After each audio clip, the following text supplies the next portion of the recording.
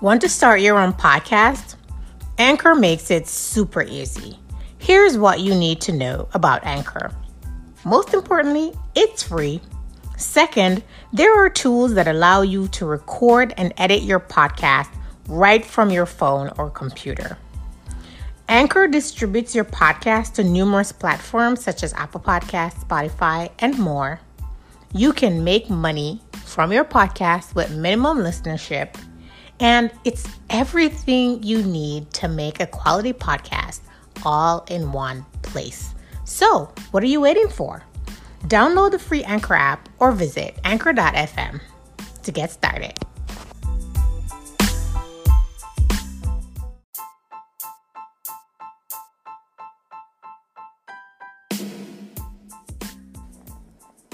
Franklin Olakunle-Amu is the co-founder and managing partner at Baylis Emerging Markets.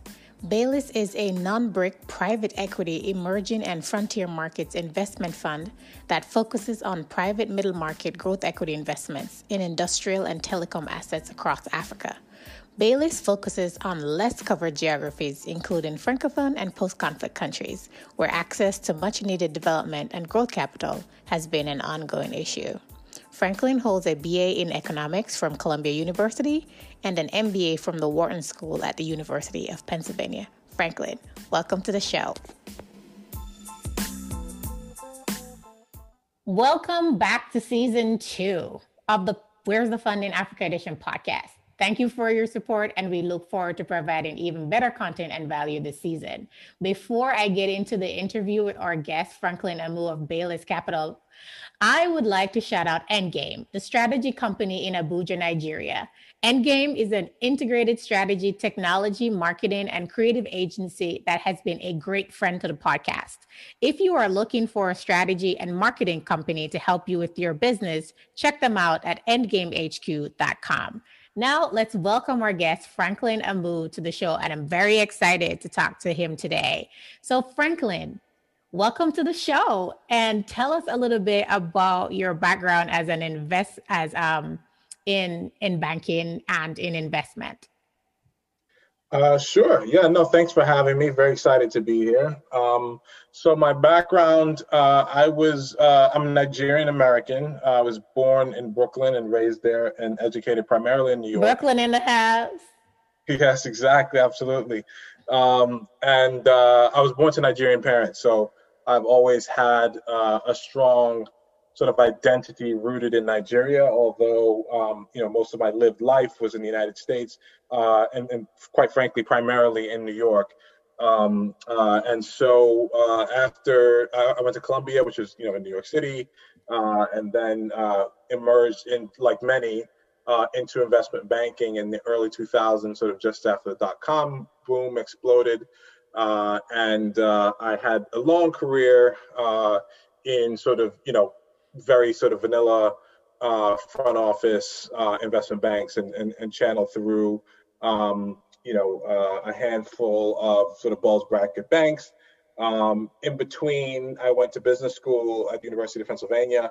And I think that was where I really, really got involved in Africa in earnest. I think, I had always had the idea that I would do something with Africa in the long term. But I think, like many people who grew up in the diaspora, my thinking then was very, very sort of rudimentary and somewhat naive. It was like, I'll be very successful in developed markets. I'll sort of capture some resources, and then I'll go build a house, in my father's town or something like that. It was kind of that. Isn't that the immigrant person kind of like linear way of thinking? Being an immigrant myself, I understand that way of thinking. Absolutely. And, maybe I'll sponsor a church or sponsor a mosque, these kind of things. So there wasn't a very sort of well-constructed understanding of how I could be, participatory. And I think that changed very strongly in business school for two reasons. One was my classmates. I mean, Wharton was very, very international.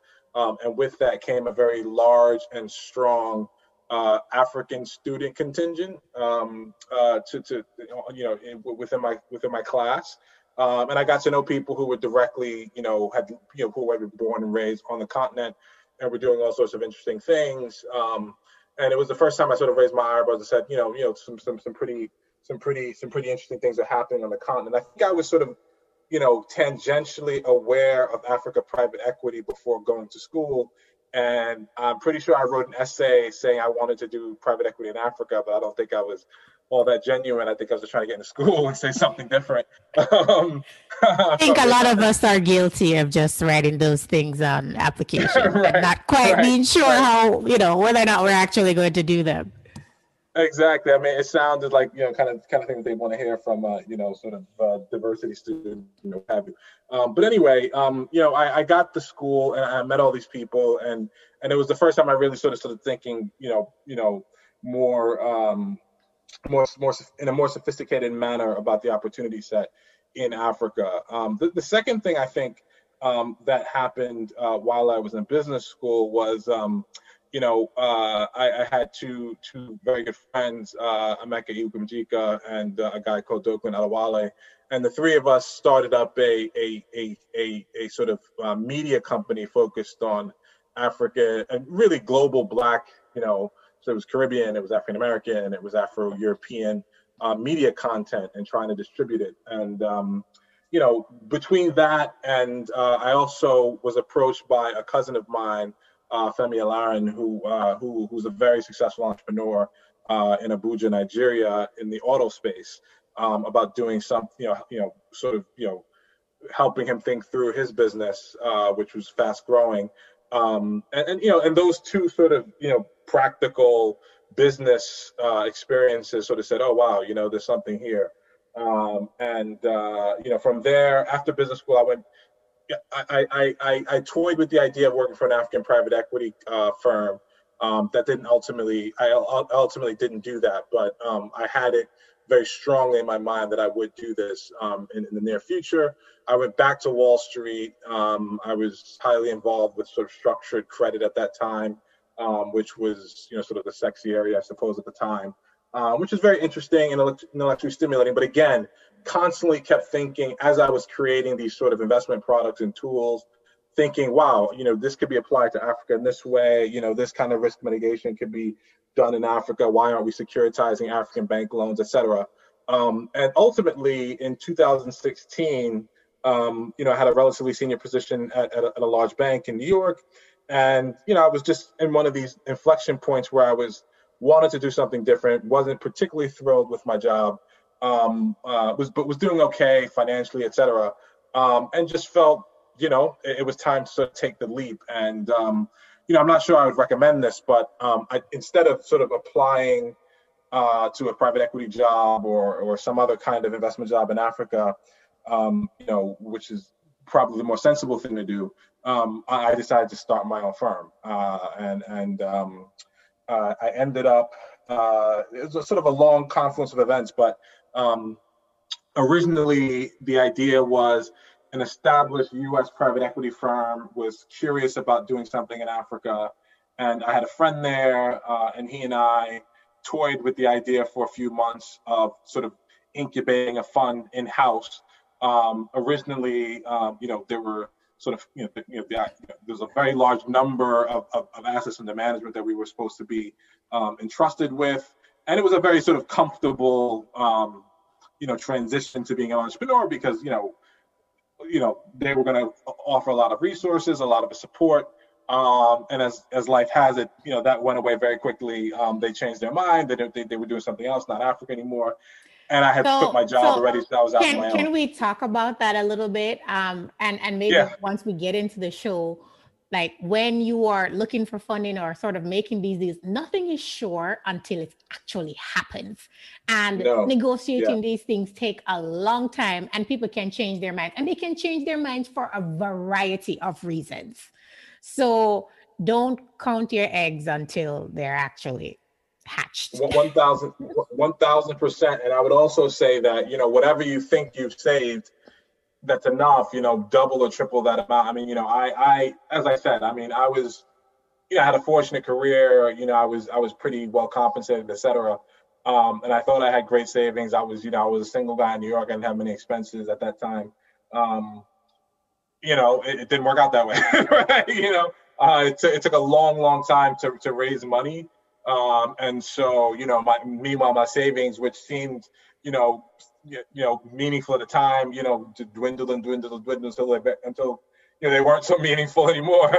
It took me a long time to sort of readjust my lifestyle, readjust, spending, readjust all that stuff, right? To sort of, because, here I am, managing partner of a fund, right? It sounds very, sort of impressive to people, but, the reality of the sort of cash flow of that is it's very different from what people post on Instagram or LinkedIn or what have you. So I know. Can we demystify some of these things for people? So you when you listen to the podcast, you won't be able to see me, but I'm telling you right now that I'm like smiling as Franklin is speaking, because I'm like, these are some of the things that people really need to understand about looking for funding. So the name of this podcast is Where's the Funding, right? And people, I think sometimes people also don't understand that it's also difficult for the people who manage funds to raise those funds. And it's a process. So they might go through the similar process as you looking for funding for your business, and go through a lot of the same frustrations and the long time frame that it takes to actually raise those funds to then deploy them. Absolutely. So let's continue walking through that process of raising funds. And then once you've raised enough funds, getting into the execution of those funds. Yeah, and I think there's an asterisk on all these things, which is, if you're focused on Africa in particular, it's a very lengthy fundraising process for one simple reason. I mean, the audience of people who have capital, who are interested in risking that capital on the African continent, is very, very delimited, and that's just the reality. If you think about the largest fund pools in the world, you're talking about the United States, you're talking about Europe, you're talking about the Middle East, and you're talking about Asia. And, in all those places, I think the level of appetite for Africa is generally overstated. I think in the U.S. it's zero, essentially. We're trying to change that. That's one of the reasons why we exist. But today, the reality is that appetite is very, very limited. In Europe, it's a little bit better. Candidly, it's because of the colonial heritage. I mean, I think many Europeans have within living memory, or certainly, a grandfather or grandmother or somebody who has direct, exposure to having lived in Africa, worked in Africa, earned revenue from some African source. So there's a lot more. So again, familiarity. And people want to put their money where they feel familiar and comfortable. And I think that ties into that whole risk argument and appetite for risk. People don't want to take risks with things that aren't familiar. And even when you look at the funding thesis for a lot of these companies, they're looking for a lot of the same things that they're already familiar with. Funding in wherever their country of origin is that the fund, the funds are collected from. So anyway, I'll let you go ahead with. No. I mean, you're exactly right. I mean, I think there is definitely a huge, I don't know risk, right, premium that people add, right? So if I'm in Chicago or wherever, right, and somebody's bringing me a deal from Uganda, I don't know anything about Uganda. I've never met anyone who's from Uganda. Rightfully so, yeah. So, I'm going to add, say 1,000 basis points in terms of my, required risk premium, just because, right? Like I just don't know, right? And just bringing that to a human context, like no one who works in, Cleveland or Chicago, or New York or Los Angeles is going to get fired for investing in a deal, in, Pittsburgh or Boston, right? But if a deal goes sour and it's in, Burundi, I mean, you're fired, right? It's like, well, what were you doing there, right? So I mean, that's just the reality. And I think add to that, particularly if you're looking at Africa, I think that there's there's a sense that seems overdone to me that there's more interest, say, from the Middle East or from India or from Asia, and I just haven't found that to be the case. I think you may find that you have people more willing to have a conversation, perhaps. Because they are also from an overlooked region, let's say. But it hasn't been the case to me that there are these sort of Gulf sheikhs. When I first started, this is what I was told, right? Oh, you got to go to the Middle East, you got to go for some, the sovereign wealth funds there. But I just haven't found it to be the case that there are all these sorts of, huge sums of money just waiting to come into Africa. Everything has to be very sort of well, packaged and structured, and you have to push and fight and chase for capital. Reality is Africa's primary source of capital is the development financial institutions. It remains to be the case, and I think that will be the case for some time. And I think that there's a lot of explanation for that. I think the main one is the sort of colonial legacy, and there's sort of a natural foreign policy interest in promoting certain trends and outlooks and perspectives on the African continent for those partners that doesn't exist in other places. So similarly with Chinese, I mean, there's all this talk about the Chinese. The Chinese state, I think, is doing a lot of interesting things with African states at a state-to-state level. And I think individual Chinese entrepreneurs are coming to Africa and pursuing opportunity. But I think it is very rare that Chinese investors will invest in local African businesses or businesses run by other people in Africa. And I think, before we started the podcast, you mentioned, Francophone and Anglophone. Yes, let's get into that, because that's one of the reasons why I was really interested in speaking with you, because I've spent many of my years working in development, working in Francophone Africa, and finding that there's a dearth of foreign investment in Francophone Africa. You find them, sort of clustered in certain countries in West Africa that are Anglophone, like in Ghana and in Nigeria, and then in the East and in the South, in those countries over there, Kenya, South Africa, Tanzania, other places, Uganda. And I'm very interested why you chose the geographic approach that you chose, and why you chose to lift up some rocks and go to different places than where everybody else seems to be crowding in. Like, what's your thesis on that for choosing that route? Yeah, that was quite intentional. It was a little bit, I think we had a thesis around the fact that, opportunity would be easier to come by, and there'll be less competition for deals in markets that were overlooked for all sorts of reasons. And since we had already narrowed, Baylis is focused primarily on industrial and opportunities, and more recently telecom opportunities. So we have a fairly narrow funnel in that regard in terms of what we look for opportunities. And since we already had a somewhat circumscribed sort of set of opportunities that we'd be interested in, we thought it would be good to have, a more expansive region within which to look for those deals. The other less kind of academic reason, which is a little bit more of a marketing reason, was, it's tough to find funds that want to do deals in those regions. So we thought, for those, and there are investors who have particular mandates, particularly in the development financial community, to find, Francophone, post-conflict, least developed, etc. So we thought it could be an edge to sort of be open to those spaces with certain dedicated investors who had specific mandates. It also helps that my co-founder is French and is fluent in French, and I also speak French. So I think we thought it was a natural edge that we could have.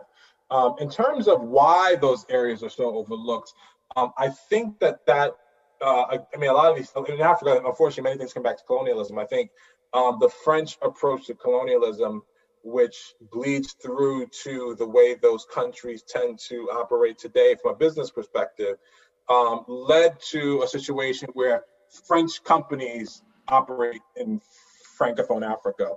Absolutely. It's far less likely that they would trade with local African companies or invest in local African companies, et cetera.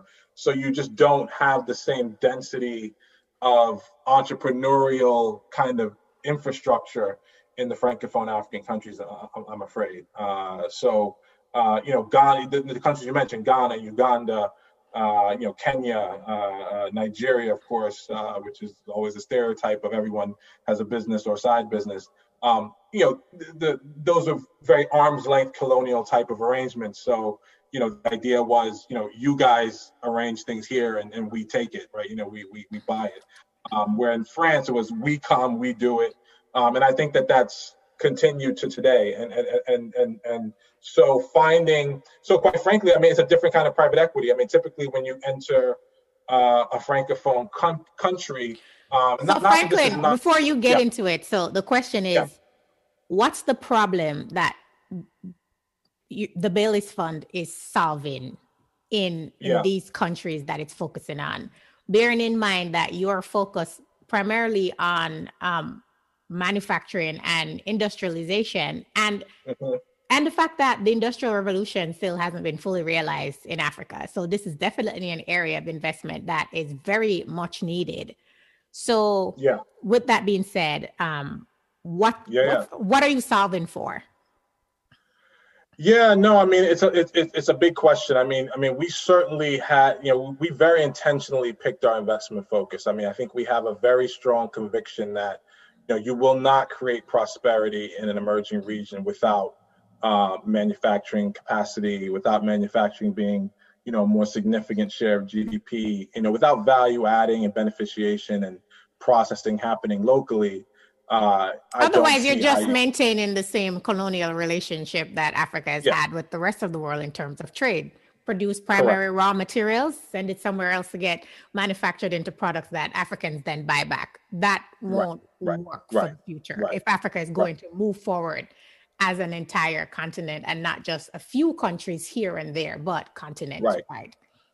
No, absolutely. And I think Africa made some mistakes in the post-colonial period in terms of the policy advice it chose to follow, which was very much neoliberal, Bretton Woods, liberalized borders, market-led exchange rates and all these things. And, you're selling dollar-denominated commodity products of which you're a price taker. So, invariably, there's going to be a year where you're going to get very few dollars for your oil, tin, cocoa, whatever it is.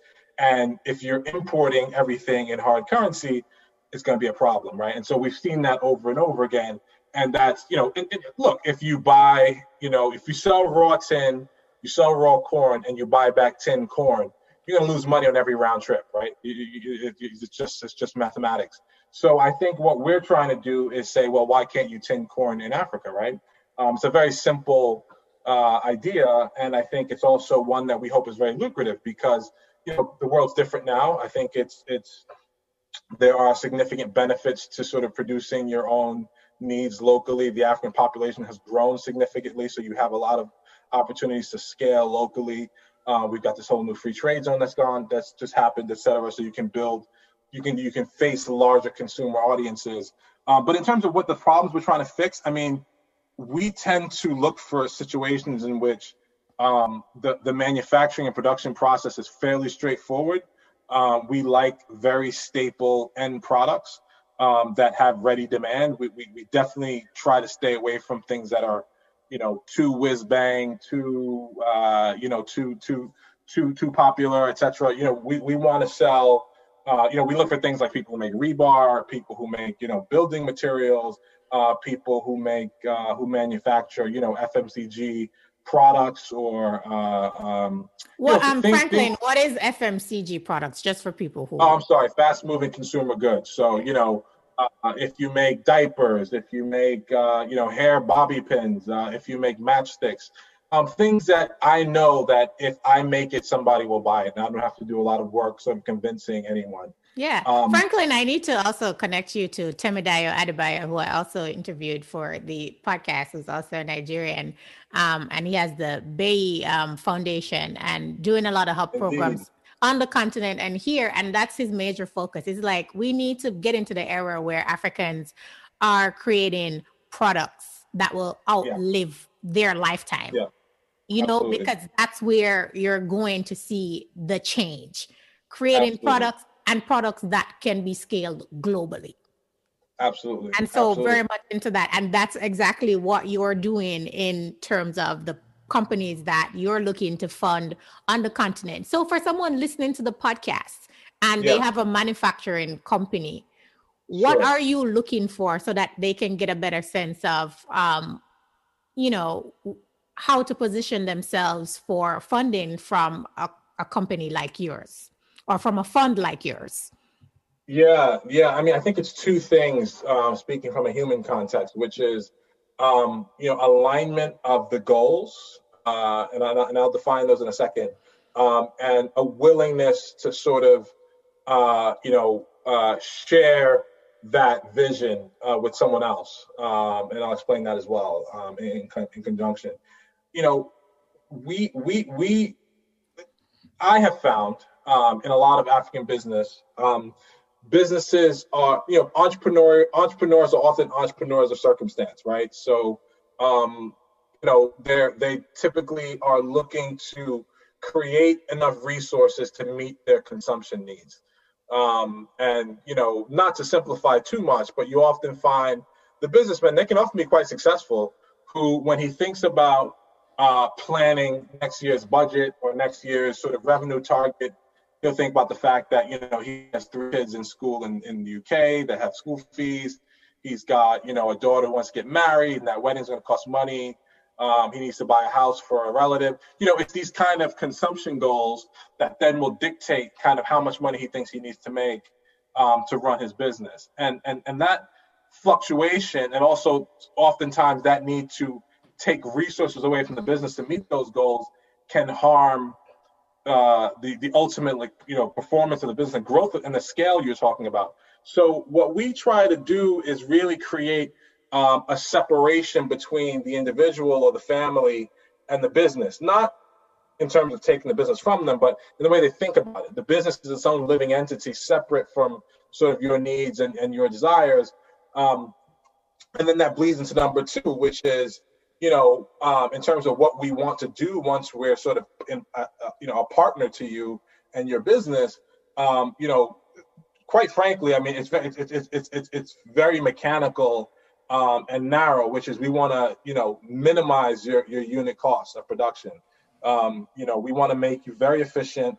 We want to make you, you know, because typically the kind of products that we're looking for that I talked about, they're commodity products, right? So the price is the price. You don't really have a lot of room to increase the price. And let's face it, Africa is very poor. So you're generally dealing with a pretty low, you know, price point in general. So what you can control is the cost, right? So reducing how much cost it takes to make each widget, and that gives you profit, and that profit then allows you to be competitive enough to scale, right, and to outwit your competitors and to grow. And that's what we're trying to do. Now, that sounds very technical and very sort of functional in theory, but in practice, that can often mean very uncomfortable things that people don't necessarily want to do. Change suppliers, right? There could be a reason that has nothing to do with business why your supplier is your supplier, right? You know, add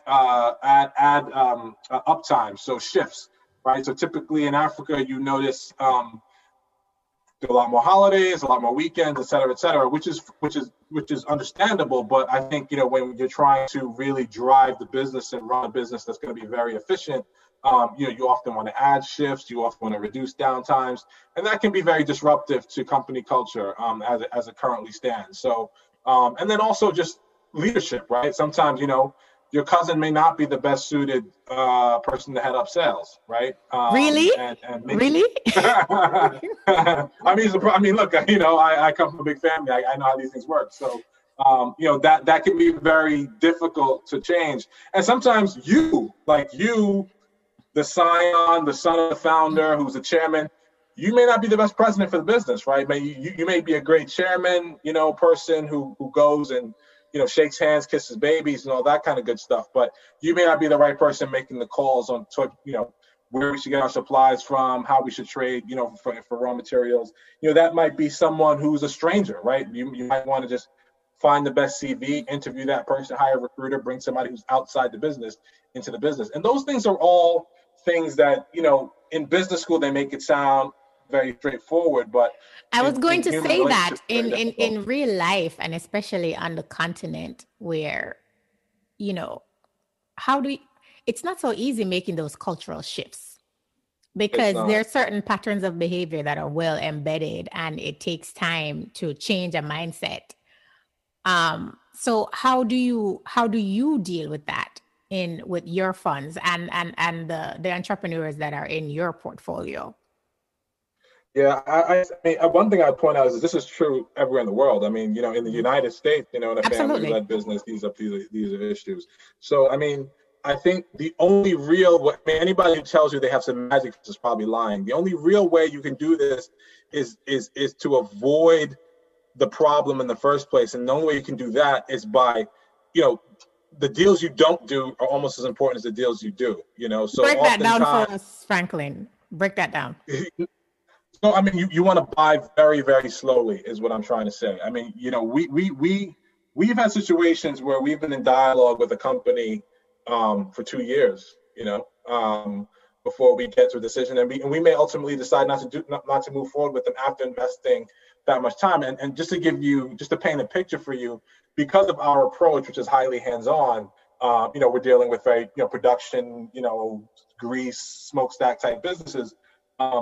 We've spent a lot of time there. We've gotten to know people. We spent a lot of our time and resources and energy, often money, getting to know the company, doing a lot to sort of, doing a lot of analysis. But it's, and we have very frank conversations. I mean, when we talk to the principal, we say, look, if I become your partner, these are the changes that are going to happen. This is what it's going to mean. We may have to replace this individual. We may have to, bring someone else in. We may have to change how you do that. And you have to be very honest, brutally honest. I think a lot of times people want to be polite. Business is about people, so it gets very personal, especially, in a family business, everything is personal. It's never just business. Yes. And so, your instinct could be, I really like this company. I really want to do this deal. So, let's all be friends. Let's drink a lot of wine. Let's go to the club. That's all important too. But I think you have to sort of have those difficult conversations, and it's much better to have them before you have money on the line. So it's true. And I say that, for a company or an entrepreneur that's looking for funding, if you're not yet ready and prepared, or if you don't know what are the full compendium of things that come along with taking external investment, then you're not ready for it, because it comes with a lot of changes.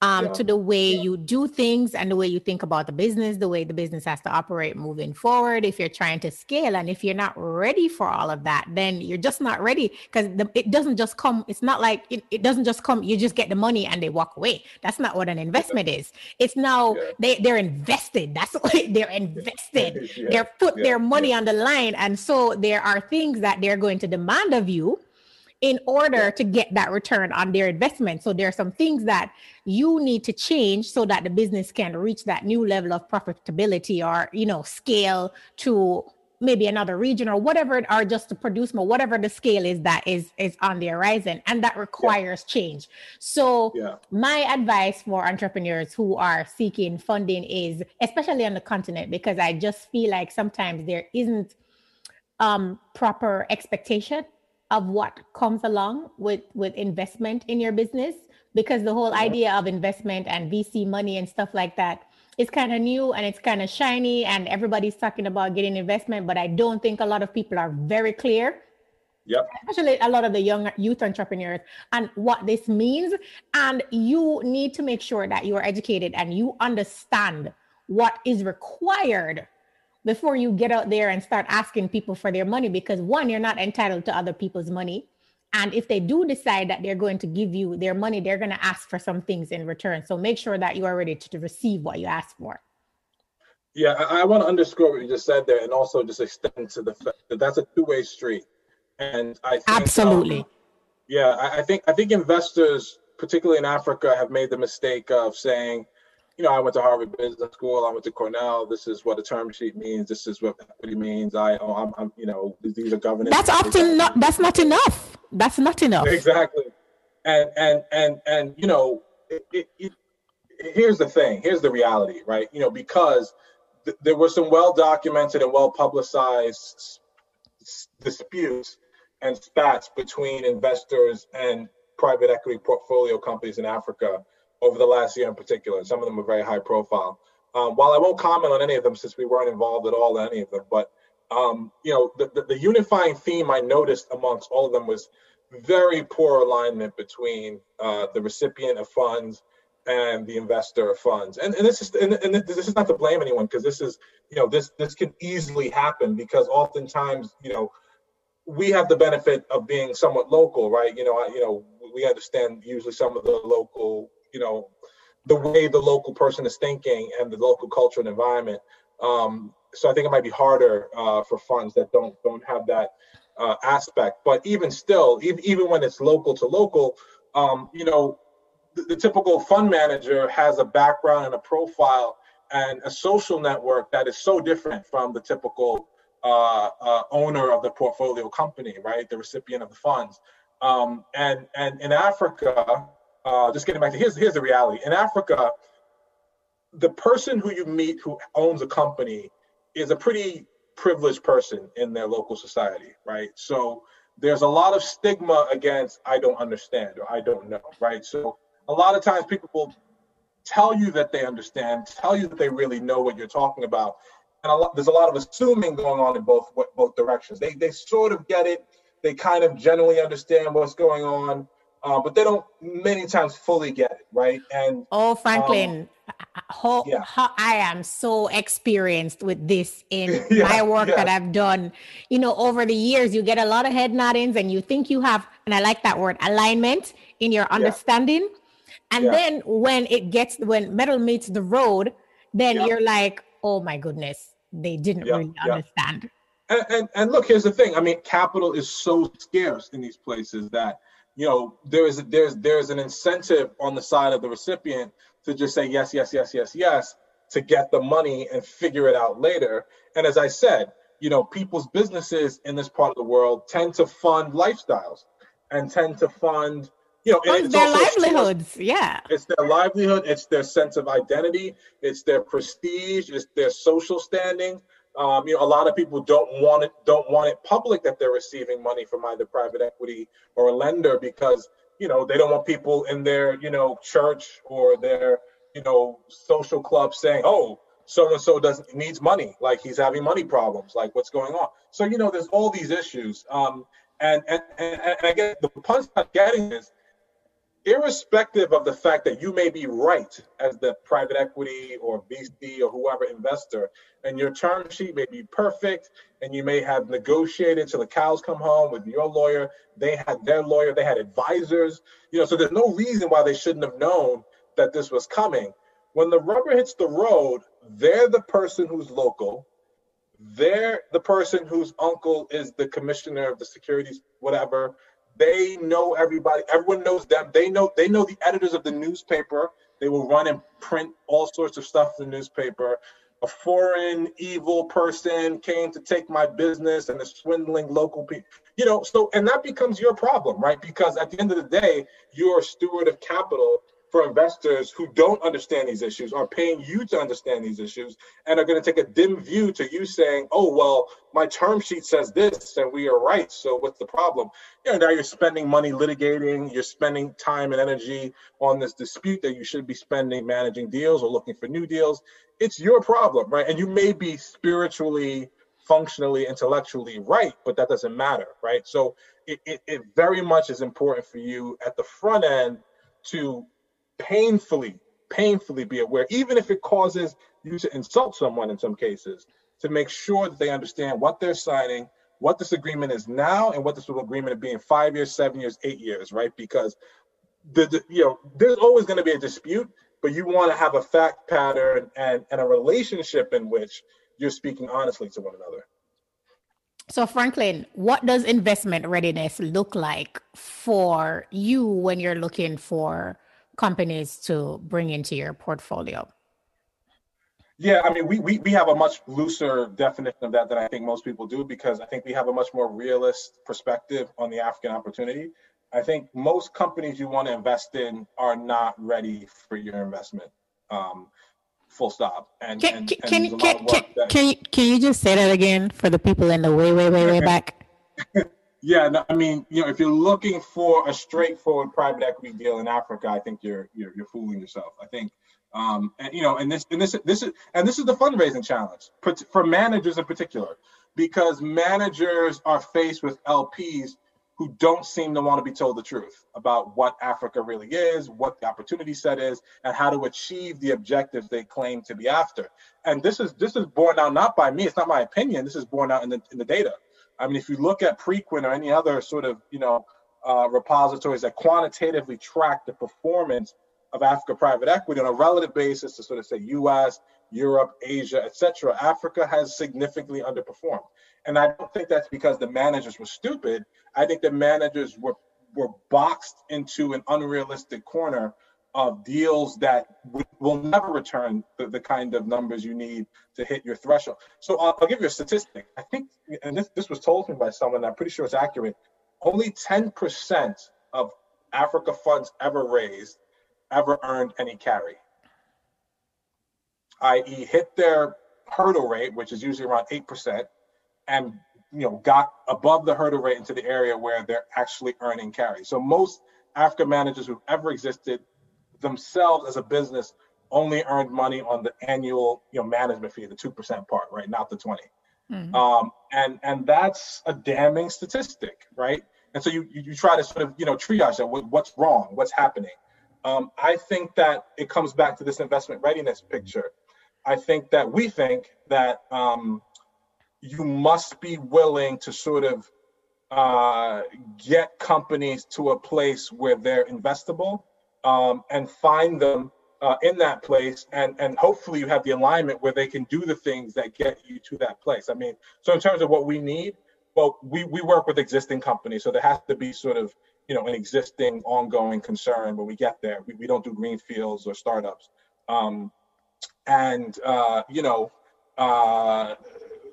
again, you have to be supplying a product which there is observable demand, and we have proof that you've been able to sell this before. You have a reasonable market share, and you have a big addressable opportunity. That's really it for us. I think from there, even things like auditable financials and all these things. I mean, there's so many ways those can be gained. What we try to do is not lie to ourselves, right? Like, somebody gives me financials, I'm not assuming that they're misleading, but I'm not assuming that they aren't either, right? So we want to be able to replicate those numbers with common sense. So again, because we're buying companies who sell products that are typically commodities, so we already know what the sales price is, right? These are simple production processes, manufacturing processes that have been done for 100 years already, right? So we have a pretty good idea of what steps should be taken, how much it costs to go through those steps, adjusted for the country, adjusted for power, adjusted for whatever, in that country. And then we know how much it costs for the raw materials, because those are also commodities, right? So we go back into a rough sketch of what those financials look like. And if it's very different from what we're being told, we kind of want to know why, right? So again, this comes back to buying very slowly. So I think in terms of our due diligence process, we talk to vendors, we talk to customers, we talk to regulators, we talk to people in the street, we do channel checks, we go talk to the foreman, so we do a lot of sort of hands-on due diligence, which still won't necessarily mean you won't get tripped up, but you do enough of the analytical rigor as possible, and enough of it sort of in a very tactile way, to kind of box away as much unknown as possible. But ultimately, we want a company that has some kind of problem, because if it doesn't have any problems, I'm probably going to pay too much for it in a place like Africa.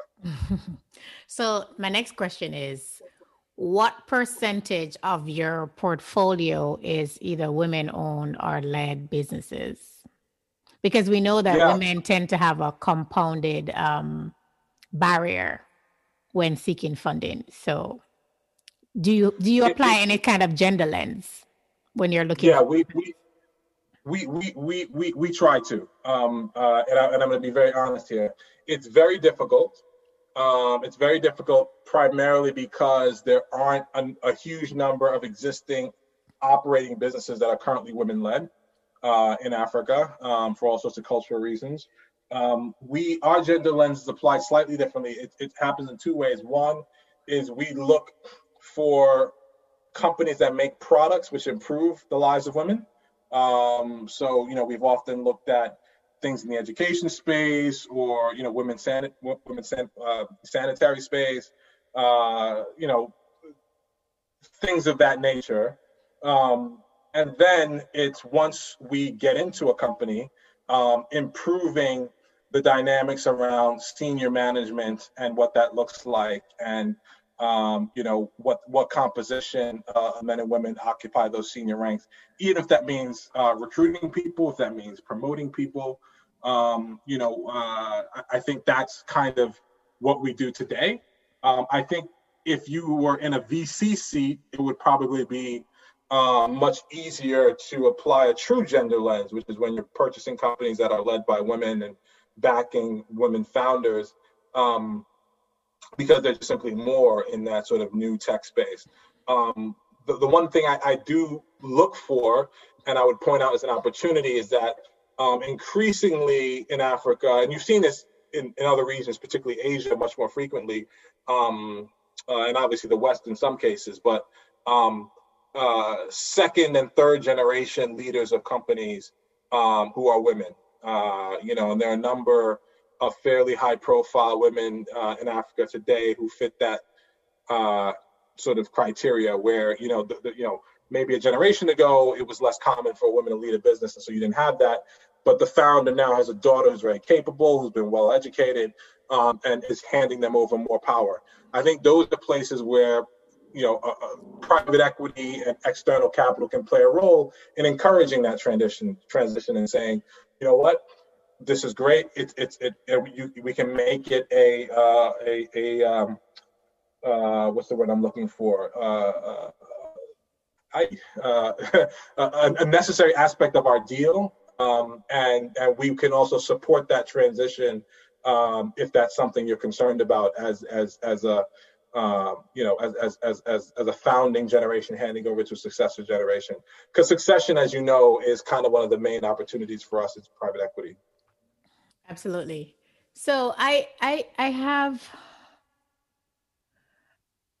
got some feedback from some listeners to this podcast, and in terms of what people are concerned with as their challenges, and wanted to see what advice you could give on dealing with discouragement in entrepreneurship. Because we know it runs deeply through the entrepreneurship journey. So there's two answers I have to that.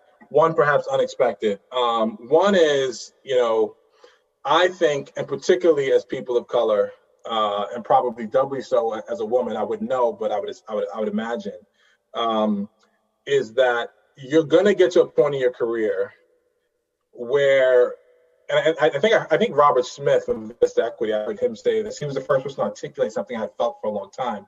But you're going to get to a point in your career where they're not going to give you the job you think you deserve, right? Like no one's going to promote you or create that seat you think is the one you deserve. And so at some point, you'll have to somehow create that position for yourself, whether it's inside one organization or by creating a new organization. And that conviction, through people telling you you're wrong, and you should go get a job, and it doesn't make sense, is really tough. And that comes to my second point, which is, you should really listen to people who are telling you negative things. Not that you imbibe them and believe it to be true, but you should take it as data and sort of carefully analyze sort of the feedback as but through a filter that makes sense, right? Because we all have our own appetites for risk. So somebody who has a very low risk appetite can be telling you you're doing something very risky, and you have to sort of carefully filter out the noise in that message, which is their own fear, not yours, right? That's their fear. But if you can filter that, there could be something useful about what they're saying, right? So you could say to yourself, well, I'm not going to not do this, but maybe I'll create a better framework for decision making where, I'm testing out my hypothesis a little bit more scientifically, as opposed to taking just a full leap of faith, right? Maybe product market fit, going out and getting some more data about, what's a demand for what I want to do. That's quantifiable, right? And that should give you even more conviction once you've answered their question. So I wouldn't necessarily, block the haters, as they say, but I would sort of understand who they are and why they're saying what they say. There's some feedback that's just garbage and nonsense. You just ignore that. But I think it's useful if you do think the person speaking to you has, good intentions to some extent, right? It's somebody who you feel is a positive person in your life. It's wise to at least, make sure you understand what it is that they're telling you, and then sort of reject it on the merits, reject it on the facts, right? And go through that process. But entrepreneurship is a very lonely road. There's no question about it. And no one will really get it, right? Not your siblings, not your parents, not your significant other, not your best friend. No one will really get it, right? So, you've got to develop a conviction that pushes through potentially negative feedback from all those sorts of counterparties. And sometimes this seemingly negative feedback, especially from family and friends, sometimes depending on where it's coming from, it's out of their fears that they're projecting onto you. And sometimes it's because they love you, right? They don't want to see you fail. They don't want these things to happen. They don't want you to leave your good job that's paying you a nice salary to go into this uncharted and unsecured territory. So sometimes and maybe that's partially subsidizing them. That too. Fear of losing subsidies that you were providing to them. Absolutely. So you just have to understand that sometimes discouragement, a lot of it is underpinned by fear. So the other question that this person had was around lack of sufficient information on how to run a business. So let's say this is someone sitting on the sidelines thinking about entrepreneurship and wrestling with all these things in their head, and they're like, I actually don't know if I know how to run a business. What advice would you give to that person? Yeah, no, I thank that person for their self-honesty, because that's something a lot of people don't like to tell themselves. It isn't straightforward to run any kind of business, including asset management business, which I think people who raise funds forget that your primary business is asset management, which is raising funds and whatever. So I think I have two answers. One is, don't be afraid to share, i.e. get a partner, get multiple partners, partner with people who are already doing it. And that requires really understanding the value that you bring to the idea, because ultimately there will be some conversation about, who deserves what, if this thing is successful or what have you, or who has what responsibility, right? You may really desire a certain function, but that may not be your strong suit, right? So you may have to, and you might be leaving the corporate world because they're not letting you occupy a function you think you want to be in. But it may be you're not skilled enough to do that function yet at a certain level. I think the second piece I would say is timing of when you want to become an entrepreneur. I think is something that requires a lot of maturity. It may be that you have an idea. But and it's not just about maturity in age; it's maturity of thought. Absolutely. Because you may be 2 jobs away from being an entrepreneur, right? And you want to be intentional about those 2 jobs, right? Like, what is it about running your own business that you don't know that you could potentially learn in this other role? And it doesn't have to be apples to apples what you want to do, but if it's managing a team, if it's sales and marketing or whatever it is, right? See if you can find out and learn those skills on somebody else's dime rather than on your own time and your investors' dime, right? So I think, I think people should be very, very honest with themselves about when they're ready to become an entrepreneur. Thanks for that.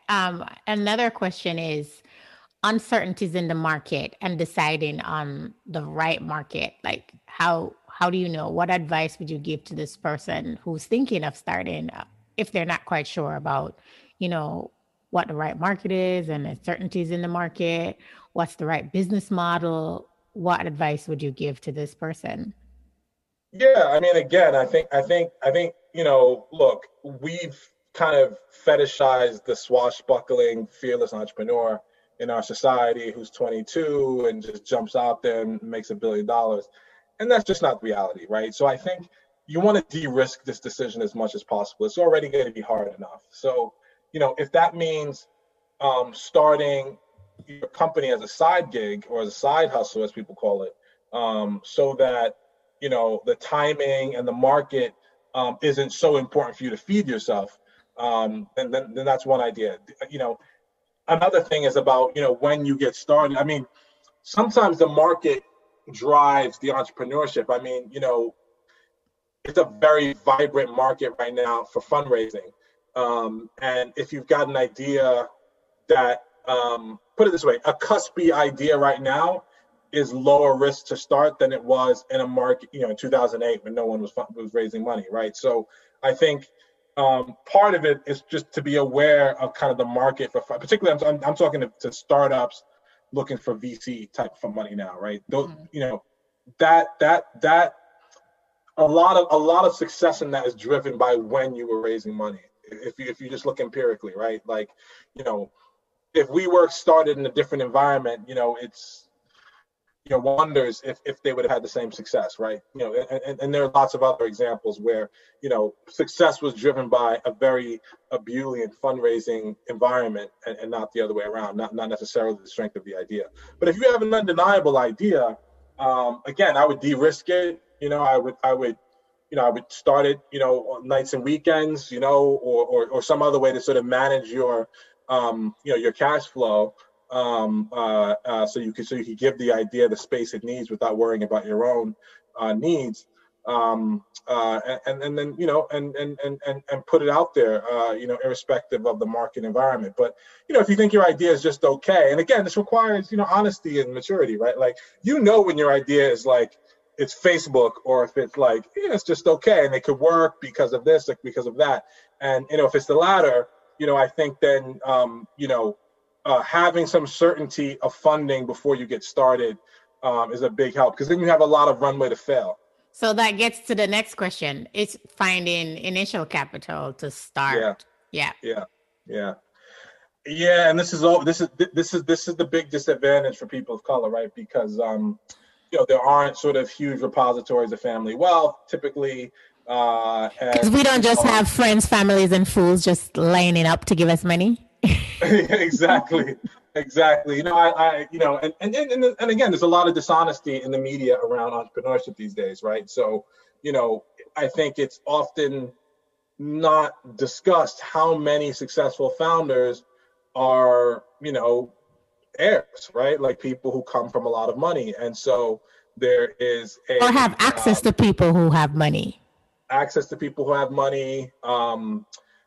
Even small things, right? Like the ability to live in someone's basement, right? Like, or live in a garage. I mean, that sounds like it's positioned as modest, but that's a quite fortunate position to be in, right? Like to have someone pay all your bills, you have your own space, you can tinker. I mean, that's not everybody's reality. So, okay, so how do you do it? I think, again, I think timing of entrepreneurship is important, and part of that timing is, what does your balance sheet look like, right? Like, are you, part of the reason why you focus on financial health early in your career is so that you have flexibility to make choices later. I think so.